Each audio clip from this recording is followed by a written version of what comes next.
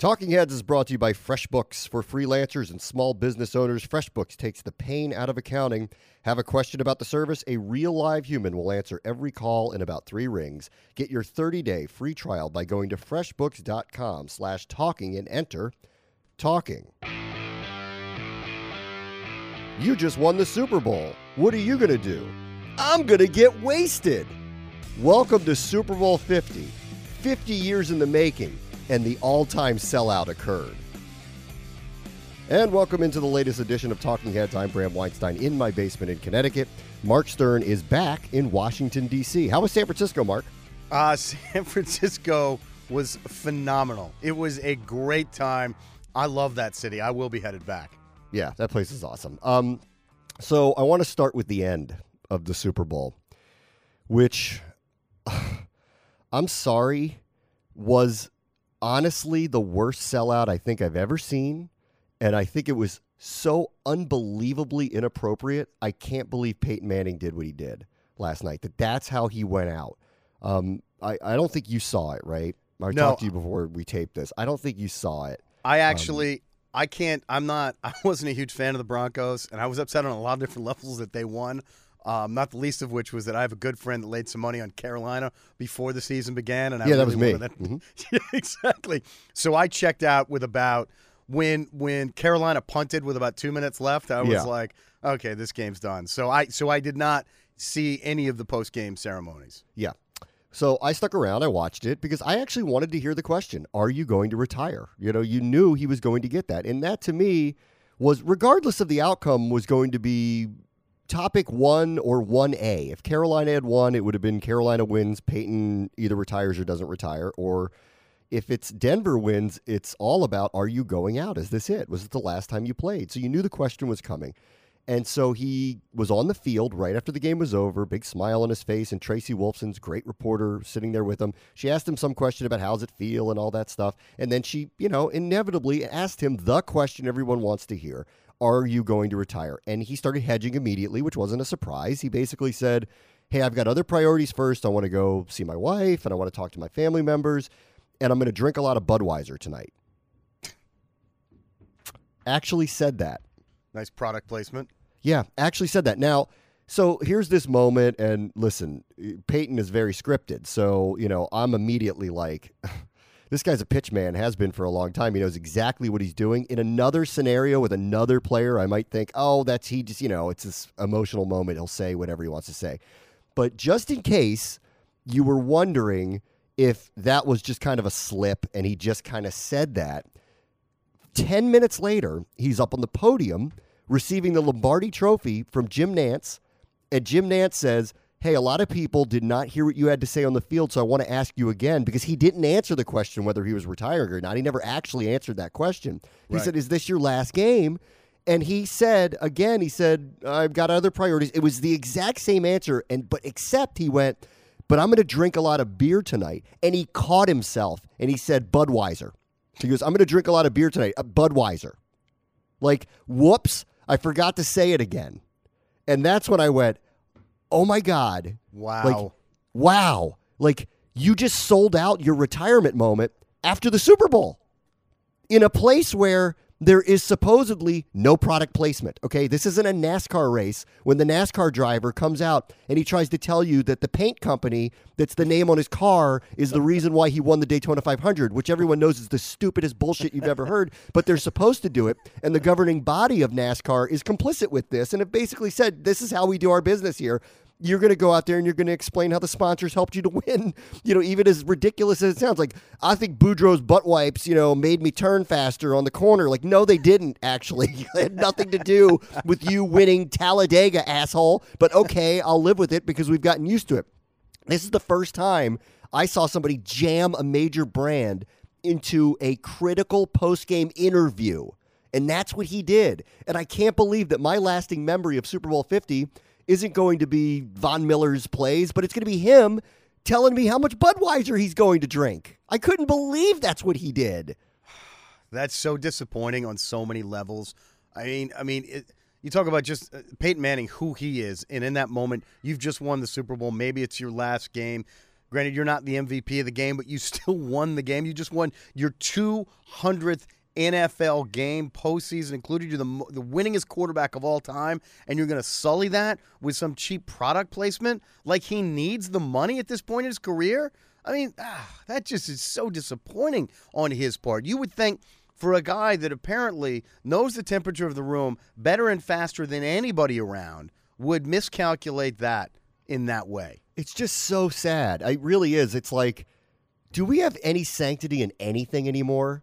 Like, and like, I'm going to put aside because I drink, so I'm not going to sit here and cast judgment on it. But like, I could see as a lot of parents with kids who are, say, 11 or 12 that stayed up to watch, what Peyton Manning was going to say at the end. My kids were too young to do that, but I could see if I had a 12-year-old kid who's watching that and he's sitting there twice saying he's going to get wasted. Peyton Manning is saying that. I'm going to drink a lot of beer tonight. That I wouldn't be particularly pleased with that message that he did that Peyton Manning was the one who did that, the guy who sells me pizza and cars and insurance and televisions and Oreos and whatever else he sells, that he actually went down the road of saying, I think I'm going to binge drink tonight of this specific brand. So I wasn't particularly pleased with the messaging, but I'm not going to sit here and cast a total amount of judgment on that. I could just see where some people would say, come on, Peyton, like, is now the time to sit here and tell my 11-year-old you're going to go get drunk tonight? I don't care what you're drinking. But forget that part.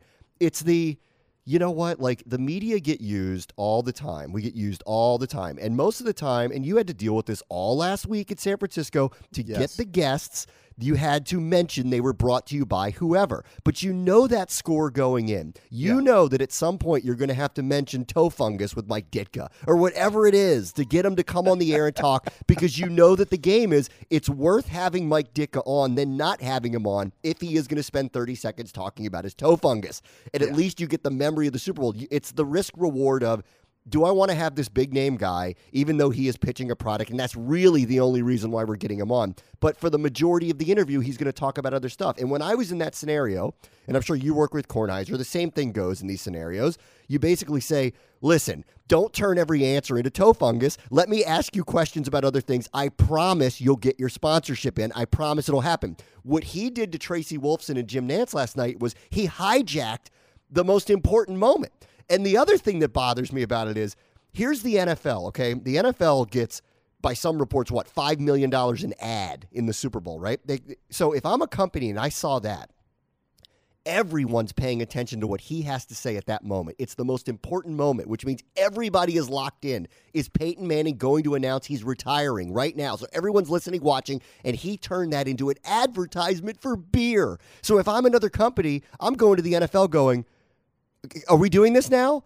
Because I would pay Von Miller $2 million to say that eating a Big Mac is the reason why he's the MVP today. Right, yeah. Or how about Trojan condoms? Yeah. What are you going to do after the game? I'm going to celebrate, but I'm going to celebrate responsibly with my Trojans. Yeah, I got a 10-pack because I'm going to do it clearly with everybody. Clearly, everybody's going to want to do it with me tonight. So, but at least I'm not going to have any kids. I deal with this a lot. Again, like you talked about with the Kornheiser show, we get a lot of people that will send us stuff or contact me and say, hey, this is a product I think Tony would really like. And I'm like, you're not an advertiser with us. We can't talk about your product because you don't pay to be on our air. You're just trying to backdoor mentions of your product. And it's the same kind of thing. And I understand, listen, we have clients and you have to safeguard those clients and be like, listen, you pay for the privilege of being on this show and the platform for what this is. So we're going to make sure you get the full value for that. And if somebody tries to sneak in and get their name mentioned without paying for it, I mean, it defeats the whole purpose of advertising, which really is the foundation for everything in broadcasting. I mean, I can't remember them all, but Super Bowl week is Radio Row. Everyone's there, every show. And I mean, I must have heard, let's see, Troy Aikman apparently had lymphoma or something. And so he's talking about some drug that works with that now. And then this guy's got toe fungus and another guy is doing something for Mountain Dew. And it's like on and on and on and on. But that's the score that you know the score going in, you'll deal with it. Like you'll make a decision. You'll go, okay, are we going to let him do 30 seconds on Sprite, and their new drink, whatever's out, as long as he's going to do 3 other minutes about why the Bears suck this year. I mean, are we willing to do that? And that's the sell. But what Peyton did last night was there's no way that Tracy Wolfson or Jim Nantz or CBS knew he was going to do that. And they're sitting here going, we get paid a lot of money to put advertisement on, and you just sold out one of the most premier moments without our say in doing so. There's no way that anyone is happy that he did that today. No one, except for him and Budweiser. They're the only people that are happy about it. Budweiser's thrilled. Peyton's probably not thrilled about the flack he's going to catch from it. And by the way, this is different than the question to the MVP, where are you going to go? I'm going to Disney World. But it's a commercial. It's during a commercial break. They air it during the commercial break. They play the music first. You know what it is. Yeah. You know what it is. And what he did up last night, and if he's going to come out and say, I wasn't paid to do that, well, then why did you say that? Don't tell me this. You're in more commercials than any person on earth. You're telling me all of a sudden that wasn't a commercial? Give me a break. I saw the dude hug Papa John on the sideline. Papa John's on the side. The first person hugging Peyton Manning after he won the Super Bowl in his last game is a pizza peddler? Get the hell out of here. Yeah. The only thing that would have been better is if he had said, Budweiser tastes so good. Right. It'd be even better if he's because the first thing he said was he's got to go kiss his wife, and he's like, we're going to go shotgun some beers. Budweiser, of course. Right, it's the king of beers. Hey, everybody. Hey. Harry Carey didn't even do that. He didn't even do that. Harry Carey was drunk during the games, and he wasn't like, the 5th inning is brought to you by my vomit. He didn't even do that. He didn't even do it. This was amazing. And if you wanted a Tom versus Peyton legacy thing, because, here's Peyton's one. He's now won Super Bowls with 2 different teams. Tom's never done that and probably won't do that. So there's one you get to, put a notch up for Peyton on the argument of who was better in their career. He did that. So that's unusual. He did that. But you know what? I have a hard time believing Tom Brady would ever come out after the game, after the Super Bowl, and claim that anything that had a brand attached to it would be the thing that he would actually credit after the game. I mean, and there's just, listen, I am not against selling out. I am not against doing advertisements. But in moments like that, give me a little bit of dignity as a viewer and a fan, and don't treat me like an imbecile. This is no different than that Carly Fiorina tweeting out, "I'm rooting for Iowa" during the Rose Bowl when she's an alum of Stanford. It's so transparent. It's so ridiculous that, how do you take this moment and use that for personal gain, asshole? I can't believe you actually did that. I've watched you play your entire career. I've been in awe of all the things you've done. I'm thinking this is the last time I may see you on a football field, and you're telling me you're drinking beer tonight, but it's the specific beer you're drinking tonight. Come on, man. Come on. Yeah, that's just weak. He's so much better than that. And I'm sorry. I expect more from him in that moment. I just do. I understand we all, there's always a cash grab, and, you don't want to leave money on the table. But in certain instances, you have to because of the way it comes across. And, again, we don't need to have a fundraiser for Peyton Manning. He's doing all right. And he's earned every cent of it, okay? I'm not begrudging him the wealth that he has. But did he really need to dip back in for this? I don't think so. Not that one. I mean, listen, he can do all the commercials he wants. I have no issue with all of that. Right, I really don't. It's great. I have no issue with wanting to work with advertisers. I don't begrudge that of any of these guys to do it. But he shouldn't have done it there. It's the one time where you go, first of all, I've never seen him in a beer commercial. I've seen him in a commercial for everything else. I've never seen him in a beer commercial, so I didn't even know he was working with them, which I don't care what they say. They can say he's not working with them. He clearly is. He said it twice. And the second time was so telling because he caught himself. He's like, I'm going to go drink a lot of beer tonight. Budweiser. While holding the Lombardi trophy. Holding the Lombardi trophy, he did that. That's just, why not wear a hat that said, monkeypuppybaby.com or whatever, that horrible ad. It just demeans the moment. It really does. In a moment like that, it's not just winning the Super Bowl, but like you said, this is the crossroads of his career. We all think he's going to go away. And at that moment, you choose to sully it with some product placement mention that you've never represented before, to my knowledge. You're just going to throw it out there. Yeah, you know, I'll tell you what I'm going to do. I'm gonna read a Hustler magazine. That's right. I mean, it's like, yeah, because Playboy sucks now. Playboy sucks. Right. Read Hustler, baby. Yeah, I mean, Jesus, it's just, you know, I'm gonna have an Oscar Mayer bologna sandwich. I mean, it's just so cheap, and he doesn't need to do that. And what's next? Like, so okay, if this is okay now, then what's next? So somebody in a police Prius, driven by Alec Baldwin and Monkey Baby Puppy, are going to actually deliver the trophy. Right. I mean, is that what's next? Like, how far are we going to commercialize this thing? I mean, it's enough already.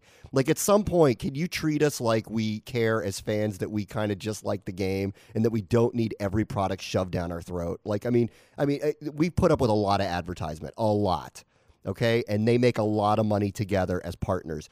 There was a line that was crossed, in my opinion. That was a line that was crossed, whether Peyton just did it on his own or Budweiser. I don't blame Budweiser. If he's willing to do it, then it's worth every penny. Because here we are for 15 minutes yelling their name today. Yes. Screaming and yelling. And you know what? There's a lot of people doing that. And so it was worth every penny that everyone's talking about Budweiser today after the Super Bowl, because Peyton Manning sold out in the biggest way possible.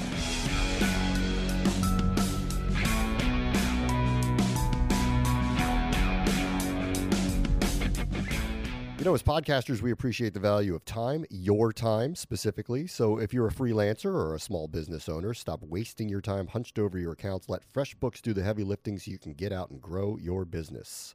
For a better way to manage your books and make tax season easy, try FreshBooks, cloud accounting software designed exclusively for service-based small business owners. It's the personal accountant you've always needed right in your pocket. FreshBooks is fast. You can create and send an invoice in 30 seconds, and it's easy for customers to pay online, and FreshBooks clients get paid 5 days faster than average. Right now, FreshBooks is offering my listeners 30 days of unrestricted use, totally free, and you don't need a credit card to sign up. To get this 30-day free trial, just go to freshbooks.com/talking and enter talking in the How You Heard About Us section. That's freshbooks.com/talking and enter promo code talking. And welcome back to Talking Heads. I'm Bram Weinstein in my basement in Connecticut. Mark Stern is in Washington, D.C., and you won't hear Mark in this segment. I want to set up where I was over the weekend. Mark, of course, was out in San Francisco for the entire week. I spent the weekend in Springfield, Missouri. It was the first time I've ever gone there because of an unusual turn of events that occurred for me about a month and a half ago.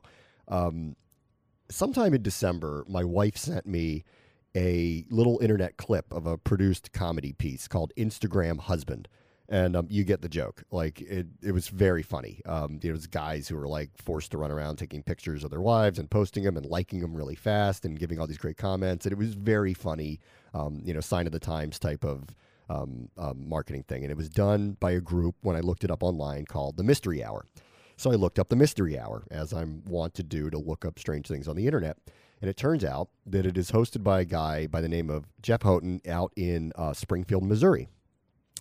And it's an actual comedy show that is kind of in the format of a Colbert or Letterman or Jay Leno or Jimmy Fallon or whoever, where they have a monologue and bits and a guest and a musical act. And it's 30 minutes long, but it is done in a theater in Springfield, Missouri, and I'm talking about a real theater, like 500 to 1,000 people show up theater. And it was so oddly, unique when I reached out to him and said, hey, Jeff, I saw this thing. I think it's hilarious.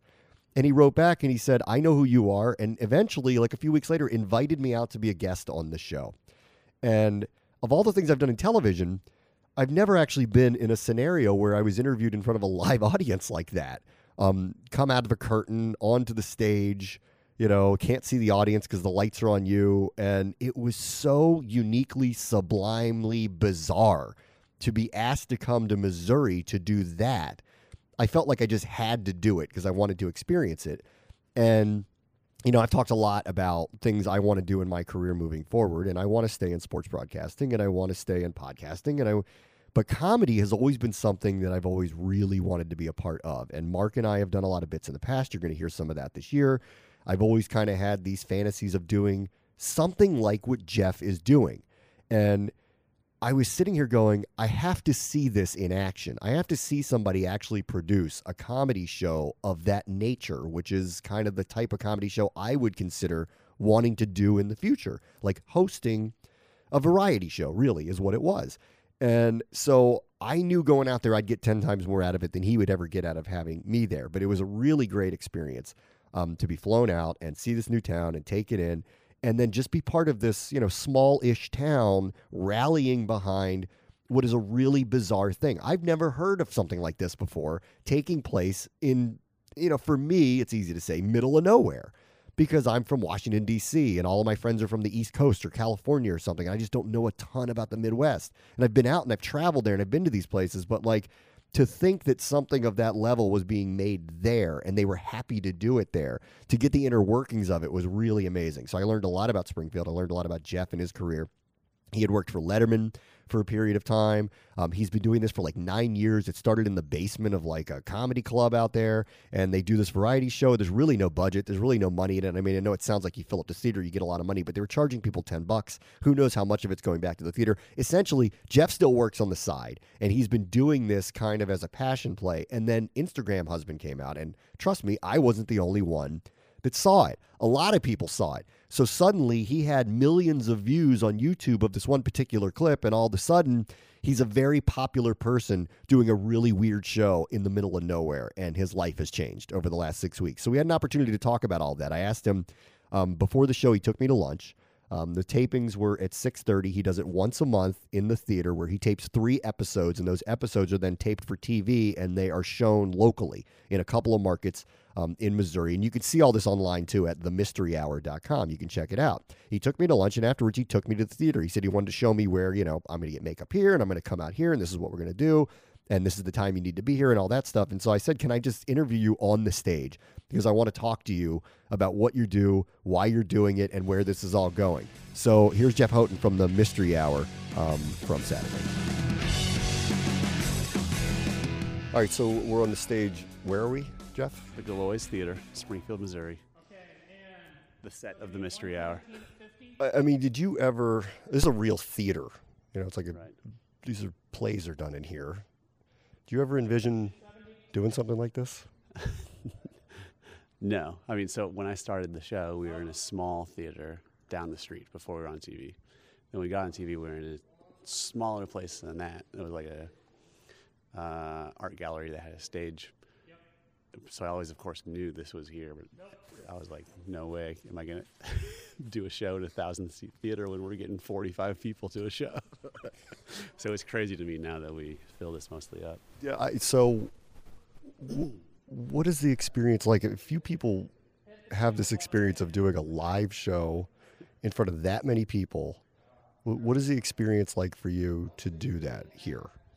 Well, it's grown so incrementally over the years, over 9 years, that sometimes I lose track of if you would have told me 5 years ago, however many years ago, that I'd be doing this in front of a full audience, I'd be like, no way.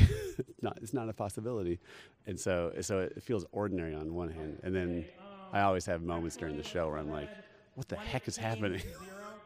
I'm fully aware we're in Springfield, Missouri, and there are all these people. And so the feeling is it's just great. It's a very live room, and it also feels, for me, like I just love performing, so it feels comfortable as well. Do you like performing here? Do you have some kind of aspiration of getting to a place that actually deals with performers on a daily basis? It's a fair question. Yeah, I will. Yeah, I love doing it here. I could, if someone in Hollywood said, "We love your show, and we'd like to give you $1 gajillion, will you do it here?" Yeah, I'd do that too. So you're willing, but what if they said, you can keep doing it there?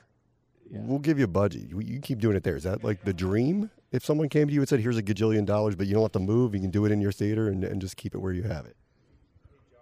Yes. It's one of the dreams. It's the one that I've been thinking of the most.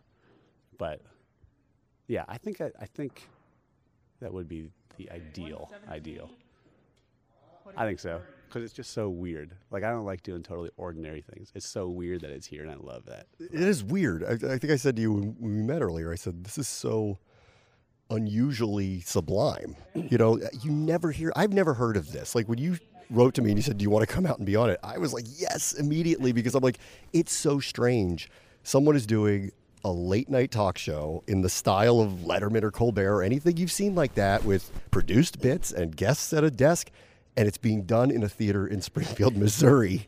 Like, it's just so odd that you're doing this. Yeah, it is. And I moved here chasing love. My wife is from here. I moved here like 12 years ago. So I wouldn't have known Springfield, Missouri on a map. And now I'm trying to put it there. So you're doing a comedy show. Mm-hmm. Is there like a bulging comedy mind that was unmined in Springfield, Missouri that you happened upon and have unearthed for this place? Yes and no. What this started with, I did this as a show, a non-televised show, out of an improv theater. And so I started with the Skinny Improv, was the name of it, in 2004. And that's what started the, like, holy cow, I can't believe this is here. Like, there shouldn't have been that good of an improv theater, or maybe even any sustainable improv theater in a place this size. And so those were the shoulders I started on. So I started with kind of that built-in audience a little bit. But yes, it is rare that a city, Springfield has like 160,000 in the city. And so it's rare that was there, and it's rare that this is here. I didn't know how, it's so rare. So there's more talent here than you would think for a place this size. But I would also say there's probably more talent in other places this size than you realize. But if you can bring them together, then you can really showcase it. It's my idea. Have other people come to you and said, okay, I want to do what you're doing in my town. Can you show me how to do that? I've talked to a couple other people who have started similar things in their places, in like Arkansas or St. Louis. And if you were to ask me how to do this, I wouldn't know. Like, what do you mean? I wouldn't. If someone said, hey, I want to start the same thing, and I'm in Akron, I would be like, what are the steps to do it? I'd say, I have no idea. I have no idea. I have ideas. I couldn't tell someone, do this, do this, do this, and it would work. I mean, for me, improv, and I was a big part of like it growing and stuff, and so we had good crowds for it and stuff. And so kind of, here's my theory. Places like Springfield, so Springfield in particular, and then other places this size, there are cool things going on, but you got to bring it up to the surface and then get other people around the idea. And if you can do that, maybe you can do it somewhere else. I don't know. It might be just this weird lightning in a bottle sort of thing. I don't know. So you have like no budget too. So you have all these people, you're doing all these comedy sketches. You're basically asking people to do this for free, right? Yeah. And they're happy to do that, right? Yeah. It's, so we have sponsorship within the show that we mentioned in the content of the show. So it's a budget to sustain having a production that we don't pay very much for and having lots of volunteers. It would not be a real, and no one would look at it and say, that's a real amount of money for a TV show. I mean, the way I found you, and I think a lot of this has all changed for you, you just mentioned you've been doing this for a long time, was Instagram Husband. It was this bit that went viral that you guys did, and everyone, if you haven't seen it, just look at it. You find it, just YouTube it, and you'll see it. And, it's like the joke, it's easy to explain the joke. It's all the guys have to run around with their wives, and they have to take all these pictures, and they hate doing it, but they have to do it with a smile on their face, and it goes crazy. And now millions of people have seen it, and now all of a sudden, who's that guy in Springfield, Missouri who made that, who has, oh my God, he has some show that's in a live theater. I would imagine the last 6, 7, 8 weeks have been really bizarre for you. Yes. Particularly the first week. I put it up on a Tuesday morning, as I've often done before. And that week was unreal, just taking calls, media from around the world and doing all that. And then things have slowed down from that intensity, but it's still strange. All these people, I wanted people to know what we were doing, to know the show. Obviously, I'm trying to grow that and stuff like that. And now all of a sudden, people do. It is. My mind isn't totally wrapped around it yet. So you're not this quiet little secret going on in Springfield, Missouri anymore, right? Right. So, right. Is it fun being famous now? It's fun to have the people that I was always that wouldn't give me the time of day, not necessarily particular people, but just like the industry who wouldn't necessarily give me the time of day as I was in LA as a struggling actor. Now being like, hey, we're interested in you. And I'm like, are you sure? Because I'm the same guy from a few years ago. It's like high school. Like the girls just would not talk to you back then. And then all of a sudden they're like, oh, hey, remember me? Yeah. Now that you're this big success, they're like, oh, hey. I've been going through it too. Because like I left ESPN and then so I went, some people like want to be around me and some people don't. And it's like, it's almost like a weird form of dating that kind of occurs, like professional dating. It's really bizarre. Right. I'm like, wait, the hot girl's interested in me? Yeah, I'm the same guy. I had braces last year. I got my braces off and went through puberty this summer. I don't know what, nothing feels that different besides my voice. I didn't know that speech in the cafeteria meant that much to you. Yeah, right. Yeah, so it's, but my hope is what I'd hoped would happen was Instagram Husband goes big and people are like you said, are like, hey, there's a show behind this. What's this?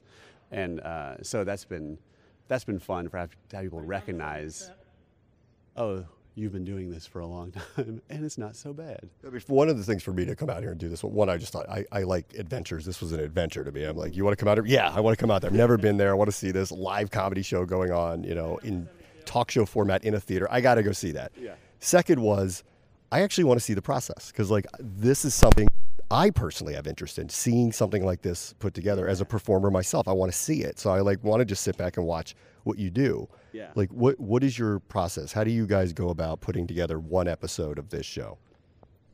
Well, so as far as content goes, we have weekly writers meetings. So I've got 5 other people, 6 other people that help me write the show. And so we kind of get going on content and maybe we've culled through ideas for this show and maybe we want to pull one from a different show or come up with something brand new. And then I'll write stuff or I'll do it. We'll kind of workshop stuff through that. And then so immediately after a tape, we tape once a month. We have what we call our high council meeting just to make us sound fancy. So I can't pay people. Everybody dress up. Yeah, I pay people in gratitude and titles, whatever title they want. So we try to make things sound fancy. So once a month or after the show, we all meet, essentially a departmental meeting. And we get production together, guy who runs my house, myself, people who help with our guests, and just say, what are the ways we can improve the show? What went well? And so that's how we've kind of gotten better. If you would have seen the show 3 years ago, you would have been like, that's not a good show. It's not worth traveling anywhere for. And so we kind of have a departmental meeting, tweak those things. Then we have content meetings, and then I have a pre-production meeting with the production company, and then the night of the show there'll be 20-some staff, volunteers, run around that all have different kind of jobs to do. Idea to actually making a sketch. What is that like for you guys? So let's take Instagram Husband. So that was just an observation I had this summer that what you see, and that's kind of an exaggeration of my wife and I. And then also we have friends who do it even more, and just thinking of the girl who's so into it and the husband that I know that is not and would not be interested in it. But I was like, but he's got to take the pictures. What's that guy thinking? So I had the idea, and then we talked about it in a writer's meeting, kind of workshopped different ideas. Like for that one even, we took a writer and we'd sit him in a chair and we said, okay, you're an Instagram husband, and we'd interview them and just kind of do a faux interview with them to get ideas, get lines, get that perspective. And then so that one we actually put off because we did some other videos. We put off shooting until November, and then I was talking to the guy who was shooting it. I have a different segment producer that shoots things, and we kind of had some ideas, and then the day of, we just kind of had these ideas swimming around, and that day, it's so different shooting something here than in Los Angeles or New York or something. We aren't worried about permits, closing down streets. Are the cops going to be mad, right? You guys basically get the run of the town, right? Yeah. So we were just all right, so we're going to shoot it downtown. Okay, let's meet here, and then we just walk let's shoot it here. And so we got these ideas, but then also let's improvise a bunch of them. So then we shot it in a coffee shop, and we shot it, some people, of course, the internet's good for criticism. So we've had some people that are like, there's not enough diversity in it or something like that. And I'm in Missouri. I'm in Missouri, first of all. And second, You're right. Like at the end of it, there's a run of people saying, I'm an Instagram husband. Yeah. Those are people we just pulled out of a coffee shop. Like we just went and grabbed them out of a coffee shop. So it's whatever diversity happened to be there that day. So then like that particular one that took like 7 hours to shoot, which is long for one of ours. And then like second producer gets the first draft to me, and then maybe there's one more round of that for Instagram husband that wasn't. But and then we get it all together in time for the show, get it on a shared file site with our production company, and get going. That's the anatomy of putting that together. That's cool. I mean, like I would imagine, like you do this, and everyone has aspirations of like what they want to do. You know, do you feel like though at some level, because this is so unique, that you've fulfilled that, or is there something else out there that you're looking at and you're going, I'm coming after you, Colbert, or I'm coming after you, Fallon, or whatever. I mean, is that happening for you, or are you kind of like, I got my little thing, this is awesome? Yes and no. Oh, crap. I would love to be on the same platform as them, meaning just kind of nationally syndicated or same high profile, I guess. It's the big bucket of money. Yeah. Neither one of us get the big bucket of money right now. We were talking about that at lunch. We were like, there's a lot of little buckets of money that seem to be coming our way. We don't have that big bucket of money. Yeah, exactly. And so the reality for me is I work 2 part-time jobs and do all this on the side, and everyone helps me out on the side. So if we're talking about what I would want, I don't want to necessarily get rich. It'd be nice. I don't necessarily want to. I want to be able to, my next step would be to be able to do this as my job and not have to also do other jobs. I think it would actually come as a surprise to people who show up and watch this that you've got 400, 500, 600, 700 people who are willing to pay to come in to watch you, and you go, it isn't my job. Right. My sidekick, I have a sidekick, and he used to work at Toys R Us on the floor. And he's like, hey, don't ever mention I work there. I want people to think that this is what I do. And I'm like, I know, we all want that. Oh, it's so strange, though, because like, people would look at it. It's so funny in show business. People will look at it and they go, wow, you must be making a ton of money when you do something like that. No, they don't have to pay you really anything to do it because because they don't. Right, yeah. Yeah, if you think of TV, movies, and you're doing a big production in Los Angeles, you're making a lot of money probably. If you're doing it for local TV stations or something like that, there isn't money there. There isn't money there. It is not the type of money people think. Yes. It's so funny. Like when I left, like all these people were like, oh, this person's going to offer you that. That person's going to offer you that. And I'm like, well, actually they did, just not what you think they offered me. They offered me the opportunity to work for them for not that much money. Right. Which was nice, kind of. Yeah. Not really. Yeah, exactly. So, I mean, for me, it was this moment, the very first time I did the show at an old improv theater, before there were cameras or anything. We got done with it, and I was like, oh, this is what I want to do. I love this. And I was like, I'm here in Missouri. I think I'm here. I got to figure out a way to do it from here. So, yeah, so now it's crazy that we'll have 500 or 600 people here tonight. Yeah, I recognize how crazy it is. But, yeah, it's weird and awesome. It is. It's weird and awesome. Thanks for having me out here. I appreciate it. My pleasure. Thanks for coming.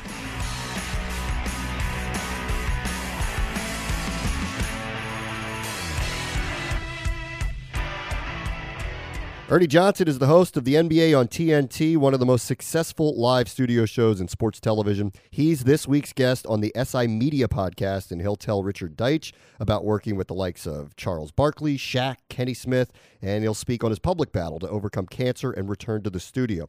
Ernie Johnson, this week on the SI Media podcast with Richard Deitch. Find it on iTunes, Stitcher, or at si.com/podcast.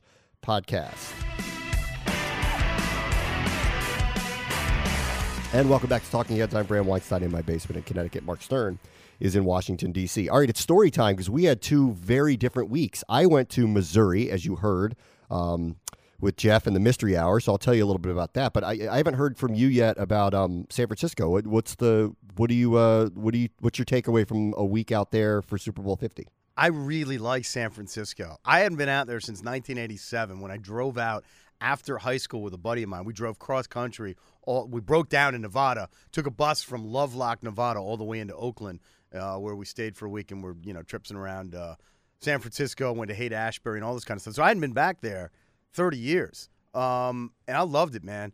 I mean, it's got a great feel to that town. There's a lot of history there. I ended up eating at a restaurant that was founded in 1908, and Dashiell Hammett wrote The Maltese Falcon while he was having dinner there over a series of months. I mean, it was just the history that you had there was tremendous. I got a chance to go up to San Rafael. We took the ferry, a buddy of mine who was in from out of town, and you'll love this, Bram. We went to a bar called Terrapin Crossroads, which is owned by Phil Lesh, the bassist for the Grateful Dead for many years, and he was playing that night. We didn't get to see him. Get out of here. We didn't get to see him, but there's nothing cooler than pulling up in a cab to this restaurant and seeing two burnout hippies being like, "Hey man, you got my miracle?" You're like, what the hell's going on here? Phil's playing, dude. We got to get our miracle. See him, man. And but we could hear him in the background. It was phenomenal. And it's just everything there, it just is really, really cool. I didn't eat out as much as I would have liked to because there is great food all throughout San Francisco. But I took a ride on one of the cable cars. I just jumped on it, had no idea where it was going, and then like 30 seconds later, I was like, this is a bad idea. I have no idea where I am in San Francisco. But it doesn't really matter because San Francisco is not that huge, like the downtown portion of it. So no matter where you are, you're pretty close to stuff. San Francisco has this, and I've been out there a few times. I wouldn't even. It gets shut down by people. Like there's kind of civil unrest all the time in a very peaceful way. Like yes, people get mad. Like they just everyone shows up on bikes one day and shuts down the street to try to make a point. Was any of that stuff happening in San Francisco during the week with this, or did the NFL bring in the SS and basically shut down the entire city on people? There were a lot of cops. There were an awful lot of cops. At one point, I saw a cop holding a machine gun that looked like it was from the Terminator. I was like, what the hell is that? And why do you need that, at this instance? But I only saw a couple of people with microphones and bullhorns, and I'm not even sure what they were yelling about. There were two things that struck me about it. There were an awful lot of homeless people. And I live in D.C., and I'm used to seeing homeless people, but it seemed like there were just many, many more all over the place. They have a different sensibility about it out there. There's a way different liberal live and let live type of mentality about it. And so it's a problem, but they don't treat it like the blight that other cities treat it as. No, although I think there was a local sort of disturbance about this because with the NFL in town, I think that they were trying to ship a lot of the homeless people to other locations. So I heard about that. Yeah, but I know it was suddenly it was Sochi, Russia. Remember they were yes. Look, building has running water. You'll see. And you're like, wait a minute, but that's just a facade, and the inside, I'm sleeping on dirt. Can someone help me explain why you're still not third world? So I think there was a little bit of this covering up San Francisco, which I actually didn't think was necessary because I don't think that's some big surprise to people that they have different sensibilities about things in San Francisco than they do in other parts of the country. There were a lot more people, though, and again, I see homeless people all the time, but the homeless people in San Francisco were actively yelling at you or doing karate kicks in the middle of the street for no reason. And you're like, all right, well, I guess that's what your deal is. And everybody smokes out there. They smoke everything. And you smell that, by the way, on every street corner. You're like, yes, is Bob Marley here? What's going on with this? But basically weed was legal there long before California legalized it. Right. It just basically has been. They've been ahead of the curve on a lot of this stuff. Gay marriage, that basically has been happening out there since the 50s. Right, yeah. They're they're way ahead. They're not worried about our politics out there at all. But what really struck me was so many people smoking cigarettes.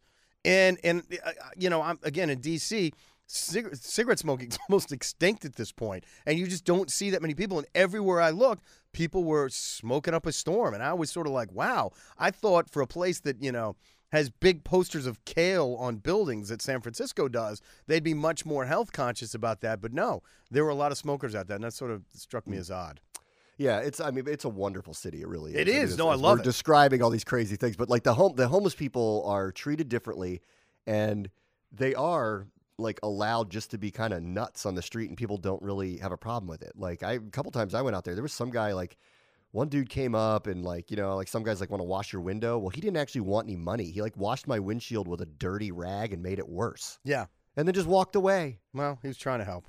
He was trying to help. Or, and I remember there was like some guy who claimed he was Jesus, and he's screaming, "This ain't no disco, baby!" Like running around, and nobody. It's like no one even blinks an eye. Like, No.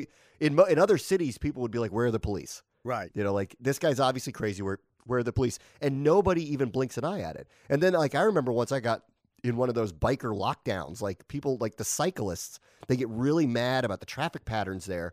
And they just like every other week or so just shut down the city by coming en masse on bicycles and causing gridlock.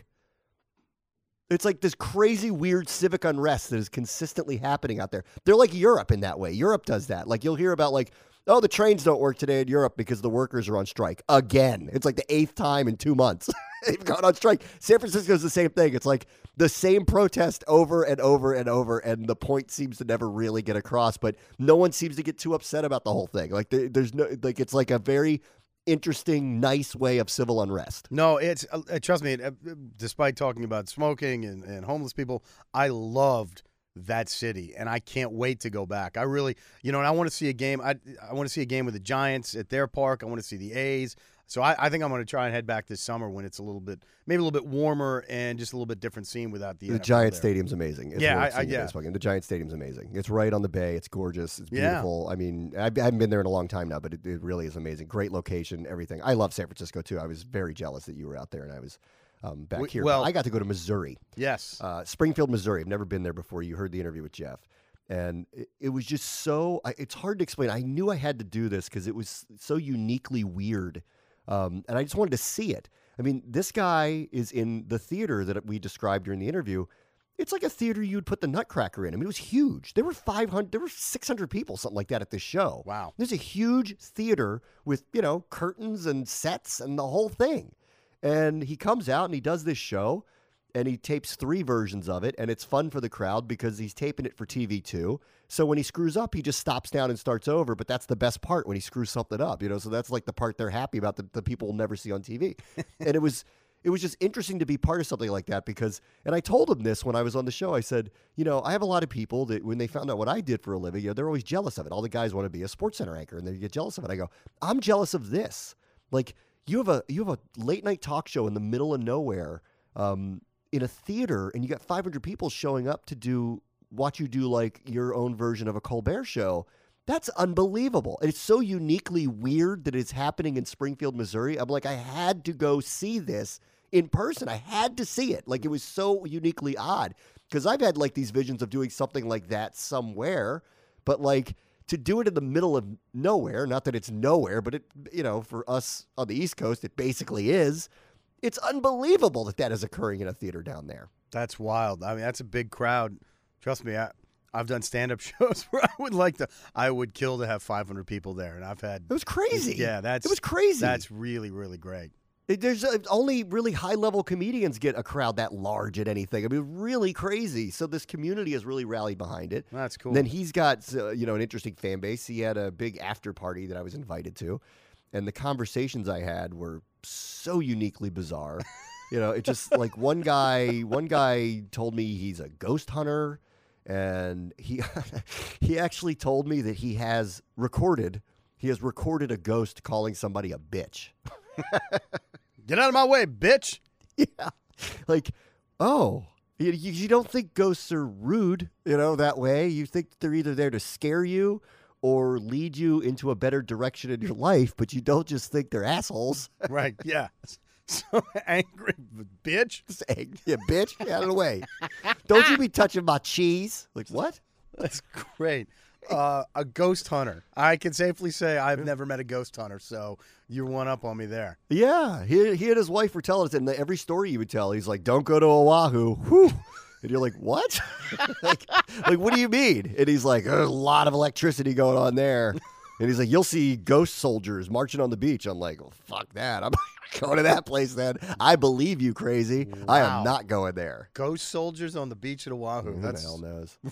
That's great, man. Yeah, I wish I recorded the after party. It was way better than the interview I did with Jeff. It was nuts. People had these crazy things to say to me. I don't know. I know, it's crazy. Anyway, one quick thing before we go. I'm really upset about Playboy. Yeah. I'm really upset about it. Like, that was the magazine that my dad got that I would find. Right. You know, this All is of us. pre-internet, man, people. Okay, young people. Oh, yeah. Just stop your judgment. Just listen. Back in the day, we couldn't just go to lookatlargebreasts.com, okay? Right. Like that didn't exist. Here was our all right? choice. It was Playboy or the National Geographic Africa edition. Yeah. That was it. That was that. I know. And you know what? Honestly, the National Geographic Africa was sometimes it was pretty good alternative. Sometimes it could be. Sometimes. We didn't have a lot of options back then. You know, we didn't, you know, there's reel-to-reel stag movies, okay? These are the dark ages. And Playboy was the king. It was the king of everything. And Hugh Hefner was the coolest guy on the planet. And that emblem and what it stood for young men particularly was, you know, the key to a different universe. You know, it's if you don't know what we're talking about, Playboy just put out their first non-nude issue, and that's the way it's going to be. You know, they're still beautifully photographing gorgeous women, but they're going to have their clothes on. And I'm not saying I won't look at them, because I would, but I am saying this is disappointing. And it's not to be, you know, it's hard to explain. Like, I always felt like I was on the right side of objectification. You know, Right. Like I want women to have all the rights, you know, Right. and I want them to succeed in the workplace. And Yes. I love women. I love being around them, and you know, but I do like looking at them naked. I really do. We're guys.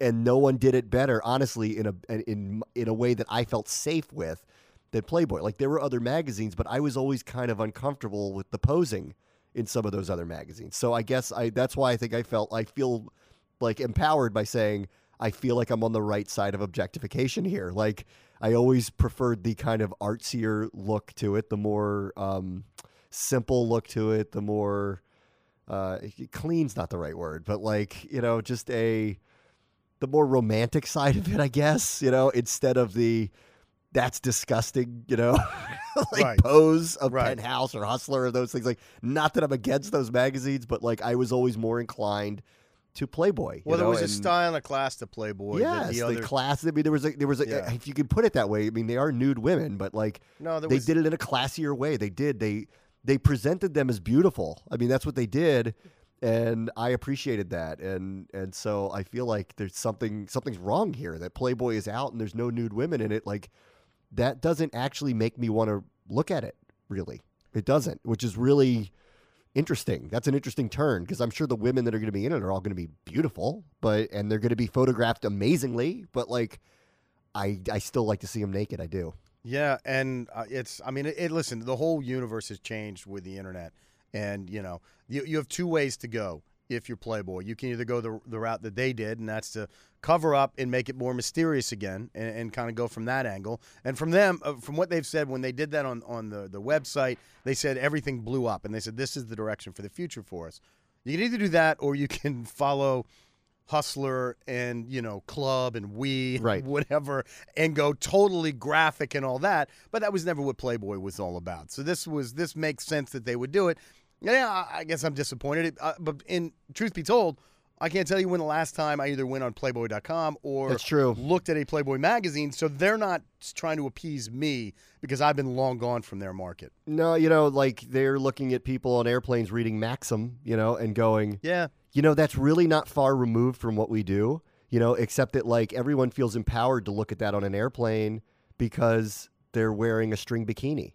And that's literally the difference. That's it. Like, the pictures are nice. The women are beautiful. They're young, you know, except that like their nipples are covered. That's the difference. Yeah. That's the one difference. And so Playboy's probably like, the only chance we have to get young readers back is to empower them to look at young women again, but they have to be clothed, because we're still not at the point where you can just kind of, well, I'm kind of glad we're kind of still not at the point where you can look at that openly. Like, Well, whenever you saw somebody with a Playboy out in public, you're still kind of like, even though everyone was kind of like, yeah, you know, like that was the funny thing about Playboy. And I think it's like very telling about American culture, when you're like, you know, you like see people who you knew, like, you still had to sneak it, you know, you still had to sneak it. You couldn't read it in public, but anyone who knew you looked at it wouldn't judge you. It was really strange. It was a strange dynamic of that. Like, you're really not being judged, and everyone agrees it's beautiful, but you really kind of can't look at it in public for some reason. There was still some level of public shame to having it out and enjoying it. Yeah. So it was a weird kind of dichotomy of like, is this okay? Is it not okay? And now it, for me, is just taking itself out of even that conversation of, what is appropriate in terms of men looking at women. Is it okay? And what they're basically saying is, we're not even going to have that conversation with you anymore because we're Maxim. Maybe a higher brow version of it, but that's what we are. And I was, so I'm like sad. I feel like a death occurred in culture. It's like the end of an era. It really is. I mean, even though it continues on, but it has changed from what it represented, again, in our youth, and we're roughly the same age, for what it represented back then. Like I said, it was like the doorway into this whole, the world of women. It's like, oh my God. And now it might be an unrealistic world that we're looking through the prism of that magazine of, but it was still like, wow, it was a cool thing to sort of like experience as a kid or a young adult or whatever. But it's gone. It's the times have changed, man. I'm a dinosaur in so many different ways. Yeah. Well, good thing my dad kept his and collected them because I got all of mine. I won't keep them. Now they're relics. I love it. All right, so I'm going to go look at some nudie mags and probably drink a bunch of Budweiser. There you go. So have a great week.